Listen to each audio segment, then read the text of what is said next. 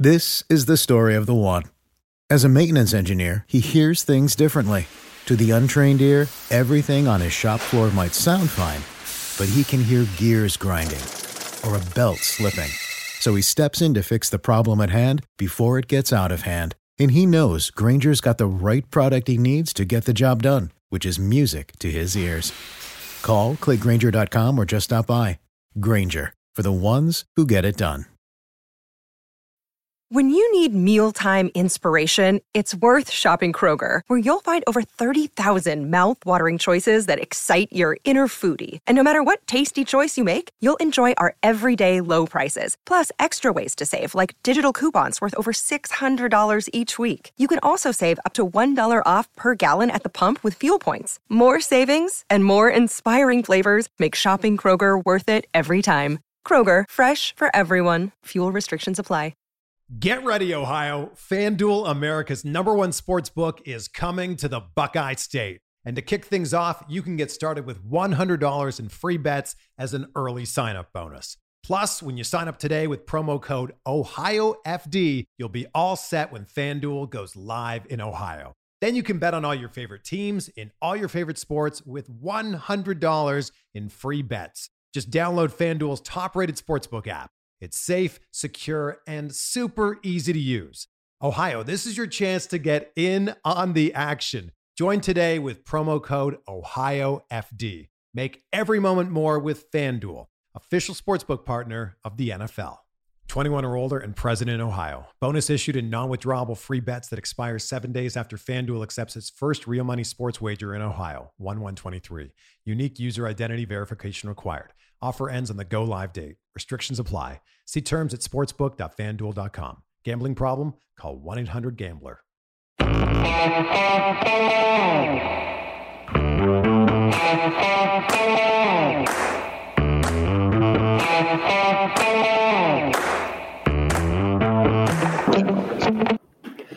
Hi, folks. Welcome to another episode of Film Study. This is Ken McCusick. We continue on our 25 years series this week, joined by one of the guests I've really been looking forward to, John Eisenberg. And John, you've been around the Ravens forever, certainly for their whole history. And I realize how scarce that is now after doing the series. A lot of people, 2010, 2011, they first got involved with the team. God, 2010, 2011, I was already old. Yeah, me too. So, yeah, I definitely go back to the very beginning, and I go back to the parking lot there in the baseball stadium where, you know, Art Modell was standing there and Paris Glendening, and the franchise was born. And, the very beginning, and the expansion, the fight over expansion to get a team here in the first place that failed and led to them coming here. No, I chronicled it all. Yeah, we had Joe Platania on to talk about the search for the team, and that was a really great episode. Joe's another guy who's been around the whole time. For sure. But you have a really important topic that you spent a lot of time on as a writer and as a podcast producer, I know, in terms of putting together what happened to some players after they left the game. So we're calling this, the best of times. We're working on a title still, but we'll have it out there, obviously, by the time you're listening to this, about players transitioning out of the NFL and what happens to a lot of them. But let's talk a little bit about that. And start where you like, John, and I'll ask questions. Well, the Ravens came to me. I mean, I'm on the digital media team there, and they came to me a few years ago and said, "We'd really like you to do a podcast. What do you want to do?" And as you said, Ken, they said, you've been around and you know a lot of these guys, and it just came to me one day that it's so interesting. We all have this, and that is what happened to these guys when they're done playing football. I mean, we cheer for them. We feel like we know them. We feel like, they're everything to us. And then suddenly they're just gone. And you do lose track of what happened to them. So I thought, let's just keep it simple. Let's name the podcast What Happened to That Guy? And let me go find out what happened to some of these guys. And so I did that. I did it for 2 years and chased down as many stories as I could. There were 16 episodes. I'm not having year 3 currently this fall, but there may be more because there's a lot of interest in it. It performed really well, and it was really fascinating for me. It's like a detective story. There's really like one detective story after the other. You just said, I love that. I mean, I write books. I love going down a rabbit hole of research and finding out what happened. And it's just endlessly interesting to me. And there's so many. I think there's over 600 former Ravens. Wow. So do you have good address information on that within the organization that you're able to contact them easily? Yeah, pretty easily. Yes, I did. I mean, the marketing department has a database, and I mean, it's not perfect. They have emails and some cell phones, and that's not to say that they always respond. It depends. A lot of these guys, almost all those 600 got cut. So, that's how it ended. So some of them handle that well, and some of them didn't. I was going to do an episode on, just an example of one, the first snap in Ravens history. I was going to do an episode, and this is one that didn't make it. And Steve Everett was the center, and Vinny Testaverde was the quarterback. And, of course, Everett famously, as we came to learn, was wearing a Cleveland Browns bandana under his helmet at the first snap of Ravens history. And he was bitter about the move, like, some people were. Certainly a lot of people in Cleveland were. So I reached out to both those guys, nothing but crickets. So that one didn't happen. I would have loved it. They're both characters. But so you didn't always hear back from people. Yeah, it's interesting. I've had some things like that happen over the years, but I interviewed Ed Sutter. And I don't remember if you remember the guy. The guy was a linebacker. He lost his job to Ray Lewis in '96. He was thinking he might have been a starter, coming to Baltimore. But anyway, he's working in Peoria now as an insurance agent. And the interesting thing was he lost his job as a Little League baseball player to Jim Tomei at shortstop, and then he lost his job to Ray Lewis. But That's great. 4 consecutive plays at one point, Ed Sutter had, where he had a stop for 0 yards at the 1 yard line exactly. So once was Terrell Davis in Denver, and that was in that 45-34 loss. And then the next week, 3 in a row on Lawrence Phillips to the goal line against the Rams. So he really had an interesting story to tell. Yeah, but I want to get back to the transitions now for a bit. And you mentioned how difficult it is for players. Let's talk about some of the elements, because these guys obviously have. For all the entirety of history, they certainly are coddled coming to the leagues. They have agents, they have all kinds of support system on them, and then they leave the game, and things change, don't they? They change a lot, and I think if anything was driven home to me in the course of doing that podcast over 2 years, that was it. How hard it was. Peter Boulware, I did an episode on him, and now here's a guy that has his act together. Mm-hmm. All right, he's in the Ravens Ring of Honor. But, he came to the Ravens. He's the son of educators. He was a sharp guy. He was careful with his money. He got out healthy and just as a level head, an adult from the very beginning.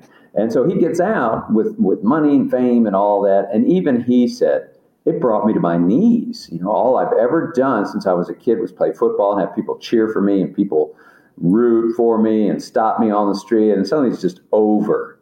And it just really knocked him for a loop. And he said, it's not that I need that, but just it's very dramatic. I mean, you go from that to nothing.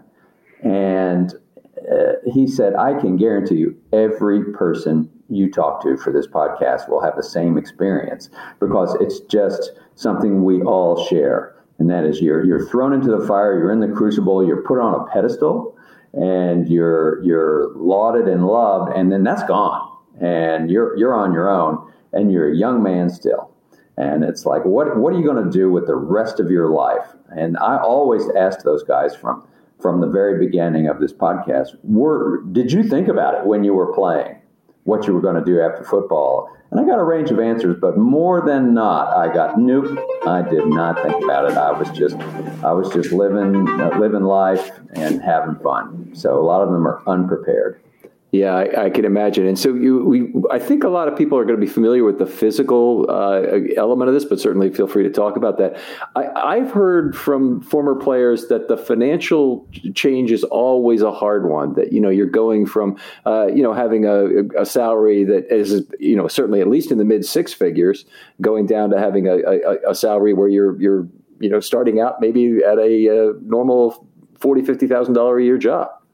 Yeah, it's a huge misconception. I mean, the average salary is high in the NFL, but that is pulled up by Tom Brady and all the big contracts. And a lot of guys, yeah, I mean, they make six figures for a short period of time. X percent is taken out by taxes, another X percent taken out by their agent. And so many of them say, there's friends and family get their hands in their pockets, and, they get out, and maybe a year later, that money's gone. And it's like, you better hold on to some of it and prepare. And they're young, like a lot of young people in their 20s, especially early 20s, they have a hard time planning, preparing for the future financially. They just can't do it. I did a segment with Matt Stover, and that's really all we talked about, was how he was the player rep, and he said, I would just lecture guys over and over, join the 401k, do this, or giving your money. And the vast majority of them just said, nah, I'm not going to do that. I got cars to buy. So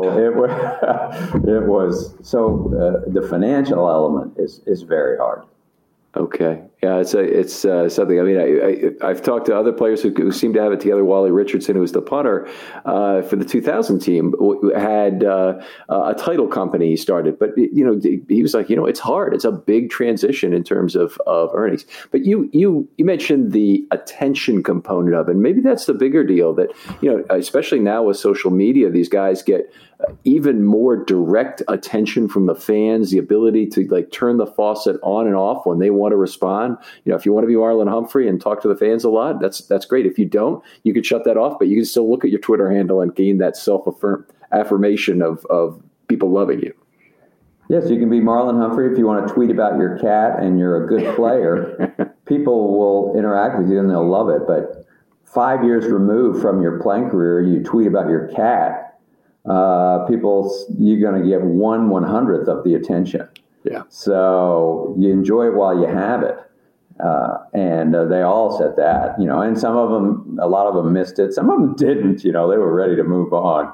But a lot of them did, I think. It's just like anything. We all, not everybody loves attention, but, it does reinforce your self-image. And so for a lot of them, that's a struggle. Just suddenly, several years out, you feel very much you're not on a team anymore. You miss your players. You're not making as much money, and no one cares as much what you say or do. So it's a time in their life. It's a real transition. So you talked about Peter Boulware, and he is someone who I've always been very impressed with, obviously as a player, and we all have been. But I met him at an event, a Sweetholder event a few years after, and he had a car dealership. He was just starting his political career, I believe, at the time. It's really hard to imagine a guy like that having trouble after football. I know. That's why. And he didn't.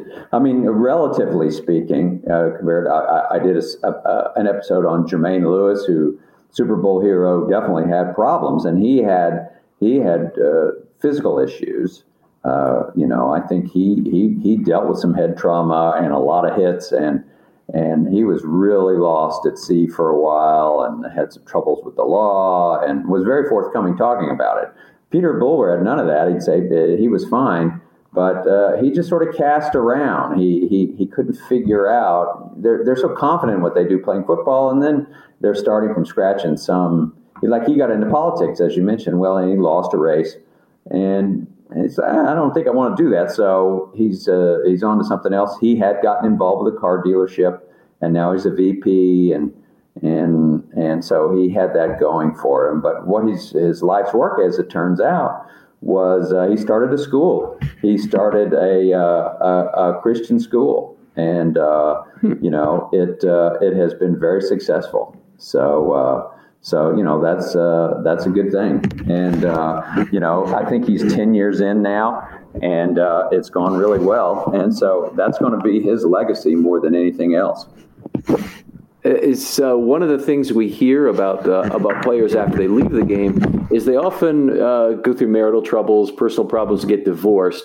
And then one of the really sad things that comes out of that is, the wife wants half of everything he owns. And, of course, that includes all his memorabilia. And then a lot of that ends up going up for sale. Everything they had that were personally important to them, the footballs, the jerseys, sometimes Super Bowl rings. Did you run into anybody who'd had that happen to them in the 16 you did? I'm trying to think. Divorce. I mean, the guy, they weren't real talkative about that, so maybe not. I know it happens. It certainly happens, and you certainly see Super Bowl rings and things come out on the market, and that's usually how it happens. But that's one thing I didn't run into, but I know it's a very common problem, for a lot of them. Well, you ran into Jamal. I know he sold his Tennessee rings and his Super Bowl ring, and we've heard about that with Jamie Sharper. I think it happened, and anyway, it's certainly happened. But if they're not talking about it, we don't need to talk about it.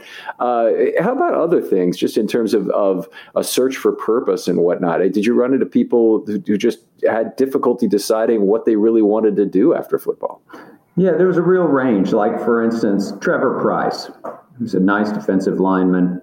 Very underrated defensive lineman for many years, almost 100 career sacks, great player, settled in this area. He just completely blew. He knew what he wanted to do. Trevor Pryce, super creative, smart, literate guy. Started writing a script. He started writing this series about superhero frogs in the outback in Australia, and he ends up, Netflix picks it up, and he goes from that to becoming sort of the head of an animation studio on the East Coast that's affiliated with Micah. He's really gotten into the film industry, basically, and he's doing it in Baltimore. There's just not that much of that, He still lives here? Yeah. I interviewed him at the Castle, and, just a great guy, unbelievably creative and successful guy, so no problem there for him knowing what he wanted to do. But a lot of guys, yes, were definitely struggling with, what's next? What do I want to do? Tom Zbikowski, the defensive back, still didn't know. He still didn't know when I talked to him. He had gotten back into boxing, which he was doing, and he had become a firefighter in Chicago for a couple of years, just to say he did it. He liked the super fit, sort of challenging. I think he missed the thrill, and so he did that for a couple of years. But then he quit. It was going well, but he quit. He was still searching for that, and a lot of guys were searching. I interviewed Kyle Bowler. It was the most listened to episode, understandably, controversial figure. Not controversial, but a lot of people have a lot of opinions about Kyle Bowler, and he was a guy that his Baltimore career didn't turn out great, but he did play 10 years in the NFL as a quarterback and signed a bunch of contracts, 1-year contracts, and he had made some money. That's what happens, a modern football player, and he was smart with his money, nice guy, and he's living in San Diego, Southern California, with a beautiful wife and 2 kids, and he's been retired for a while, and he had started a bar, like a granola bar, his own brand, and that worked for a while, and it didn't. He quit that, and he didn't really know what to do. He wasn't real unhappy about it. He made enough money. He was playing a lot of golf, but he was still not sure what to do. Oh, I've done some real estate. He said, I started this bar. It was like getting your MBA, going through that. So he experienced it, but he didn't know. I think I would say the majority of them are like, okay, what's next? They don't have a clear vision of what's coming next. And I think that's why it's so hard for them. All right. And let's talk about maybe even pre-transition, when they're just in their last years in the NFL. I mean, I certainly noticed this at camp, that certain players, Terrell Suggs was, oh boy, was he this way. Anthony Levine is another guy I really see it in, is they know they love playing football. They know the end is coming, and they're already pre-concerned almost about what's going to happen next and loving every moment of their time on the field. They definitely love it, yes, and you can see it now with Calais Campbell, too, for sure, on a daily basis. And, of course, in 2021, he's playing at a very high level still, and and just loving it, just loves football. You can just tell. And so he may not quite be done, but he sort of hinted at it. We'll see how that goes. But he's definitely at 35. You're enjoying it. Yes, I mean, there is what's interesting. I don't think fans see this as much, but there's a huge, when you have a range of ages on a team, you got 22-year-olds and 35-year-olds. You've got really sort of, or 20-year-olds. How old was Patrick Queen when he was drafted? I think he was 20. So, you've got someone who's really just out of high school, and then you've got Calais Campbell, who's a man, who's an adult, or Suggs in the last years. Older guys that have that sort of almost middle-aged approach to life, where they're very much aware of things coming and going. Mm-hmm. So it's a big range, and certainly the young people aren't thinking about what they're going to do next. They're just hoping to have careers. But the old guys appreciate everything, playing football, and they want to keep going until it becomes clear that they can't. And what they all talk about, Kelly Gregg talked about this when I did an episode on him. What they miss, they don't. Kelly Gregg, of course, an all-time fan favorite. Yep. Undersized defensive lineman who just. And he said, I don't miss it at all. I don't miss playing football. Said, I got my bell rung every Sunday, and, it was like a mud fight, and I was hurt and I was sore. I don't miss any of it, which kind of cracked me up. He was the ultimate gamer. You figured, he wanted to play when he's 50 years old. He said, nah, really, you know what? I heard. I don't want to play anymore. But he said, I do miss the locker room.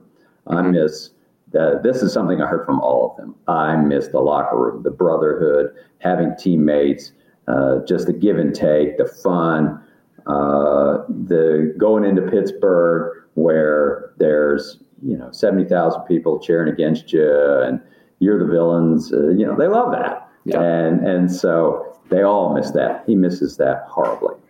Yeah. All right. Is there a player, and you mentioned Price already, and obviously we've talked about Boulware, but is there a player in Ravens history that you can point to and say, this is a model for not only maybe what you do after you leave football, but how you prepare for it? I've got one guy in mind who just has an amazing resume. Boy, I wish I had his resume. Dominique Foxworth comes to mind as a guy who really put it together after football. Dominique Foxworth is tremendous, sharp guy, and has, I believe he was he in law school? I can't remember if he was when he was playing.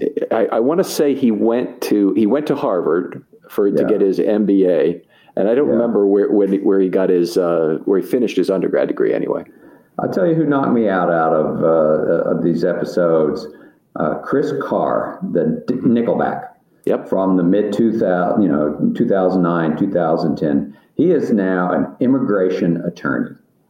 And so he's an attorney based in Northern Virginia, and he deals with, trying to help people get their visas, and he deals with day after day wrenching stories of people that maybe have fled situations in Central and South America, where their families are, fleeing like gang violence, and they're here illegally, and they're trying to gain legal status.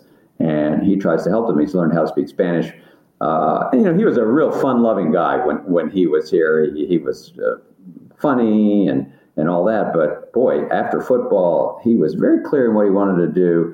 He had taken pre-law at Boise State, and he knew he wanted to become an attorney, and he goes to law school, GW Law School, and so a real good law school, and he's there and just sort of falls into this immigration sort of channel, that's the channel, the avenue that he took in law. And so it's a guy that just got out of football, didn't look back, and was fortunate to have a bit of money and to have his health and to have his feet on the ground and a purpose very quickly. Mm-hmm. So he just was immediately, football was over. He finished, I think, with the Saints. Football was over and on to the next. And he was able to transition into a real purpose, having a purpose in life. You just can't do it any better than that. I mean, he's not in Congress, or he's not writing for Netflix, but he has gone. The second act of his life is fantastic. I was just so impressed. I went to see him. He was trying a case downtown Baltimore, and he said, "Come on, just come on down." I was the only visitor in the court other than the family, and the judge looks at me about halfway through and says, Who are you? And I said, "Well, I'm with the Ravens." He goes, "What are you doing here?" And so Chris, who it never comes up, ever. It never comes up. And plus he's about my size, and I am not a big guy. And so Chris Carr looks at the judge and says, "I played for the Ravens." And the judge just stopped and said, "You played for the Ravens?" You did not. Yeah. And how long were you, he says, "I was in the NFL for 10 years. And so, a guy that has put it behind him, it doesn't come up. But what a story. I was just so impressed with him. And he won his case, by the way, the day I was there. So he felt really good about that. That's good. That had to help. I'm sure the merits of the case also. Yeah. John, it has to be real fun to write these stories, from your perspective. I would just think, I always enjoy interaction with players or ex-players, anybody that can give us a little bit of inside football on our show. But it's got to be a ton of fun to write these stories, particularly the successful ones after the fact. Yeah, well, it was a new discipline for me. I mean, I've been writing forever, and I think I've written, I totaled it up roughly. It's like, I've written 10 books and like close to 5,000 columns, and suddenly they were saying, and then I'm writing suddenly a script. It's a script. These were scripted segments. These were not just interviews. It was a storytelling podcast. I interviewed the guy, and then I wrote a script. I interviewed Billick. I interviewed other people to comment on them. I interviewed Chris Carr's boss at the law firm. And so I would go and sort of approach it journalistically and get all the tape and get everything together and then write a script. So I was writing a script, and it was a real challenge. Brand and long, these are 5,000, 7,000 words. And so it was very time consuming and just a new style of writing. So I thought I'd seen everything, but I hadn't. And so I really enjoyed that a lot. And it was a real challenge. Love to see that come back. And I think Ravens fans always want to know that their players are doing well. The people they cheered for on the field are doing well off the field. John, I can't thank you enough for coming on this show. This is a great treat to talk about these Ravens things. It just very extemporaneous here. You're very facile with it, and this is the kind of thing I think people love. Great. Well, I appreciate it. Oh, glad to come on, and I enjoy the stuff you do. So it's fun to be part of it. All right. Folks out there, if you're looking to do a 25 years episode with me, hit me up with a couple bullet points on Twitter. Just tell me what you have in mind. Narrow us the topic that we can get into deeply within about 20 minutes, the better. John, thanks again for coming on. Oh, sure. My pleasure. Thank you. We'll talk to you next time on Film Study.